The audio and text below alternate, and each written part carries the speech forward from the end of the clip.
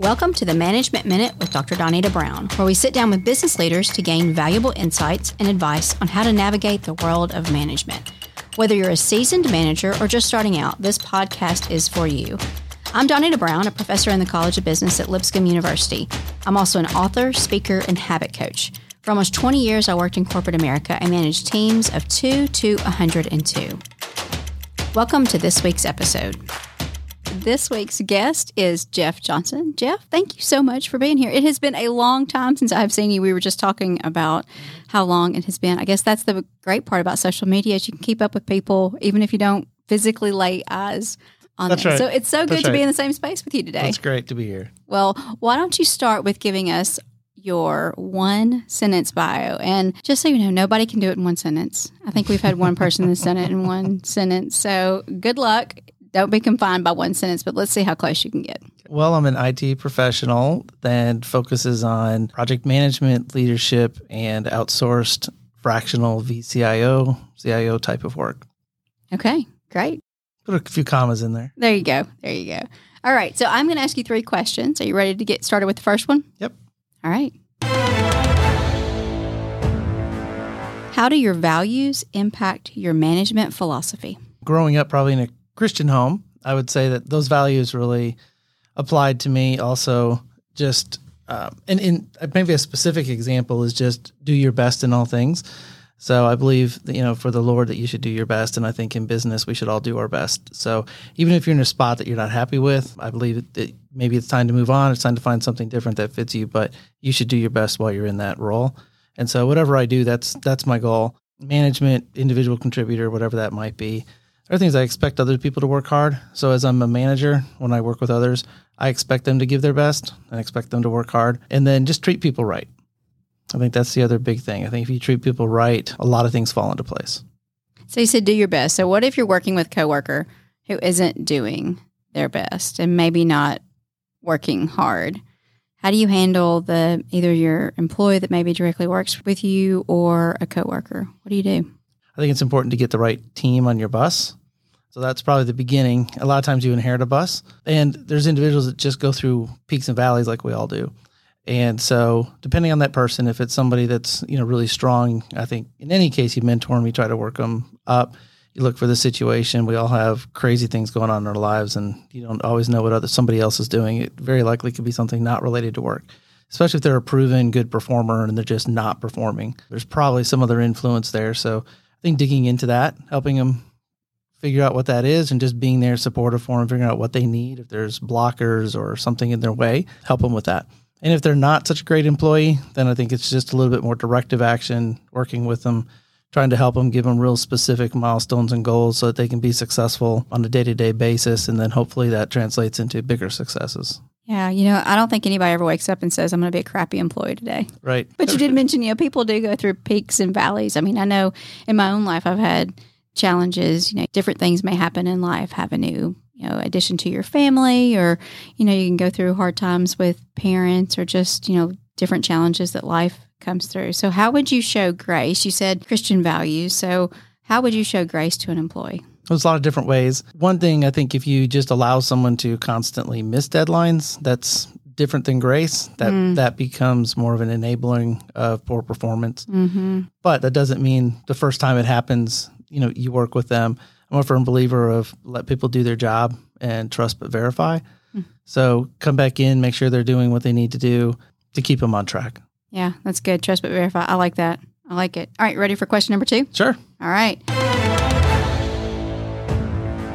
Who or what has had the most impact on your management style? So my management style has definitely ebbed and flowed over the years. I think I've grown through my career in different types of roles. One of the things that from a person, there's a gentleman named Tom Morgan that I worked with in Atlanta. And a short version of all that is I left for a year of work for a mission trip, came back, and he offered me an opportunity with a technology that I'd never worked with before. And he said, I know ethics. I know you're good at consulting. I know you're good in general IT. I can train you on the specifics of what you need. And they sent me to 3 months of training, and I became a solid performer for him in the consulting arrangement. And just working with him, and it was more of a trust and I know you're the right kind of person and you have the right ethics to do what you need to do. And so that was something that was influential to me very early on in my first 4 or 5 years of working. I've had some negative influences that have also impacted mine, where people are very, I don't know if nitpicky is the right word, but just very micromanagerial and always on somebody and never trusting you to do it your way. It's always got to be their way. And I've learned that's not a good way to lead. That doesn't help people grow. It doesn't use their uniquenesses. Having uniquenesses for all of us really makes a difference. So that's one. And then a thing, not so much a person maybe, but a company. Actually, I learned a lot from FedEx when I worked at FedEx in Memphis. I was only there for a few years because we had family and decided when we started having kids of our own, we wanted to move back to Nashville. But when I was at FedEx, their mantra was people, service, profit. And it was take care of your people. If you take care of your people, they're going to give good service. And if you take care of your people, they give good service, you're going to get good profits. So we're not going to focus on the profits. We're going to focus on our internal people, get the best people in here, promote them, grow them, make them the best that they can be. They're going to be great with our customers, which is in turn going to keep increasing profit. And so that mentality of just taking care of the people around you on your team, neighboring teams, people you work with, being cordial, not having competitiveness, backstabbing, political environments. That was a big piece of it. That's kind of shaped me from years on since then. Sounds like servant leadership. Yeah. For sure. That's awesome. That's awesome. A year-long mission trip? Yes. Wow. You want to talk about that at all? Sure. I was doing consulting with Price Waterhouse at the time, right out of school, and spent about 4 years with them. And there's a lot of overtime, lots of long hours, especially as a young, consultant right out of school. They want to have you work as many hours as you can. And so I just need a break, and I've always wanted to do mission work and music. And there was a group that was sponsoring a band. And so I joined a band, was a singer, and traveled through the Northwest United States. And then we went to Australia, New Zealand for 6 months. Wow. And then came back. And so I lived in a van. We stayed at people's houses. We didn't have plans in advance. A couple of days in advance, we would call on cities and say, we'll perform if you can house us, and feed us. And so we did that, and we just toured around and met with a lot of children and did youth ministry at worship centers and things of that nature. We performed in prisons and all kinds of different things, and Lord took us in many different directions. That had to have shaped your management philosophy. It shaped a lot of things. I bet. What was the craziest time that you had on the road? Wow, that's a tough question. There was a lot of crazy things. We drove from Adelaide in the southern part of Australia all the way over to Perth, and those are not close to each other. They are not close to each other. It's maybe Texas to Northern California kind of a drive. It's a multiple day drive across the desert with very few gas stations, where maybe one big one in the middle with a place to sleep and eat. Everything else you carry extra gas with you back in the day. So it was a fun trek. And just in that time, getting to know the same, 7 people in our group and how to live with each other even when you drove each other crazy. Because at that point, no matter what you did, breathing annoyed you with somebody. Sure. And just getting along with them was a big part of something that I grew from in management style and just life, dealing with people and seeing the good in people and focusing on a little bit more than just what you're doing. It gave us opportunity to go deeper with each other and thoughts and dreams and hopes and, where you're trying to go to. So yeah, and really forming those relationships. Yeah. That's amazing. Before we get to the next question, let's pause for a quick message about Lipscomb University's College of Business. Are you looking to sharpen your management skills and take your career to the next level? If so, look no further than the MBA program at Lipscomb University. Our part-time program is designed to provide you with the knowledge and the tools you need to excel in today's fast-paced business environment. Lipscomb offers both in-person and online formats that make it a perfect fit for full-time working professionals. Apply now and elevate your management skills. Learn more and apply at lipscomb.edu/business. All right, question number 3. What book has made the biggest impact on you? I was thinking about that, and I'm more of a fun book reader than a business book reader, but I have gone through several books, and we'll take a fun book too. You don't have to. You can give us 2 recommendations. You can give us a business book and a fun book. Well, I'll go with the business book. We read this as a management team in one of my prior companies recently, and we talked about emotional intelligence. So it's Emotional Intelligence 2.0 by Dr. Travis Bradberry and Gene Greaves. And in there, it really focuses on you've got to know yourself. So self-awareness is a big piece of it, because we can go through and not even realize what we're doing. I find this in my marriage a lot of times where I think I'm being funny and my wife does not. And sometimes it goes vice versa. But there's just times you need to be aware of yourself and how what you're doing impacts others. And if you're a leader, sometimes what you say has a lot more weight than if you weren't a leader. Mm-hmm. Even if it said the same thing and you said it the same way and it was funny, if your CIO or your president of your company says something to you, it has more weight than if a peer said it to you. Sure. So you have to be a little bit aware of that. Self-management was another, there's like 4 big things that they had. So self-awareness, self-management, you balance your emotions with your like rational logic thought. So if you're too logical, you probably aren't making all the best decisions for your team. But if you're so emotional that all your decisions are emotional, you're probably not making the best decisions for the company. So you have to kind of balance emotions with logic and rationale thinking on that.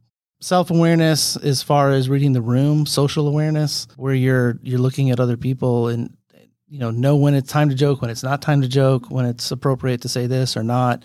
Again, who's in the room? Is it the executive team? Is it your peers? Whatever that might be. Reading the room, social awareness is important. And then the 4th thing that I thought was pretty cool was their relationship management. They talked about long-term success with people, and even if you don't think you'll work with somebody again, or it was a short-term project, just building that relationship, having trust, showing trust, earning trust, pays dividends down the road. But the other thing they brought up, which was kind of cool, was criticism.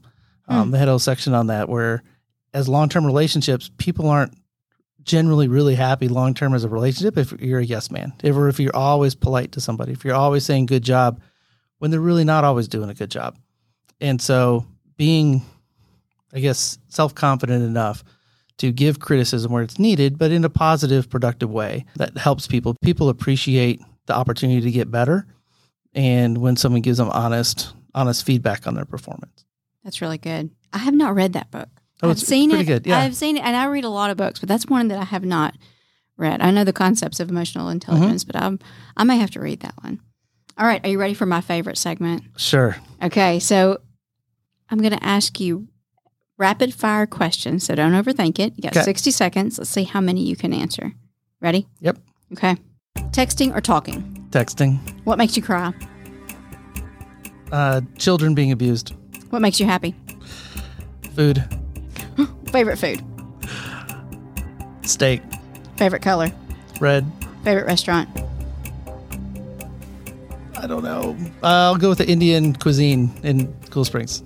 What problem are you currently trying to solve? How to grow my business and be more successful. You can have a dinner party with 4 dead people. Who would you choose? Abraham Lincoln, Jesus,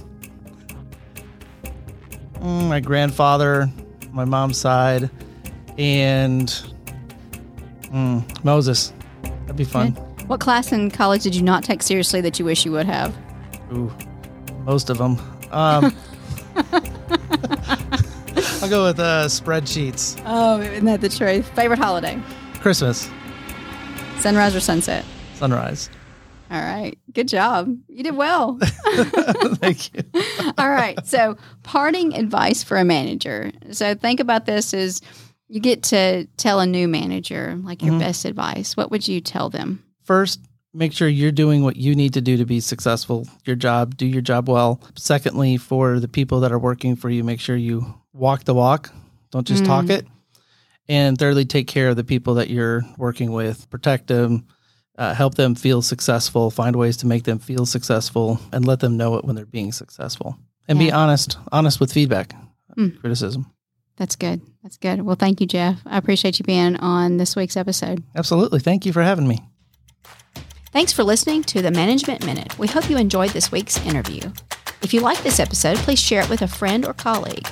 If you have suggestions for future guests, please send me their contact information to donita.brown@lipscomb.edu. You can also subscribe wherever you listen to podcasts. Be sure to connect with me on LinkedIn. Thank you. This podcast is powered by the College of Business Content Creation Studio at Lipscomb University.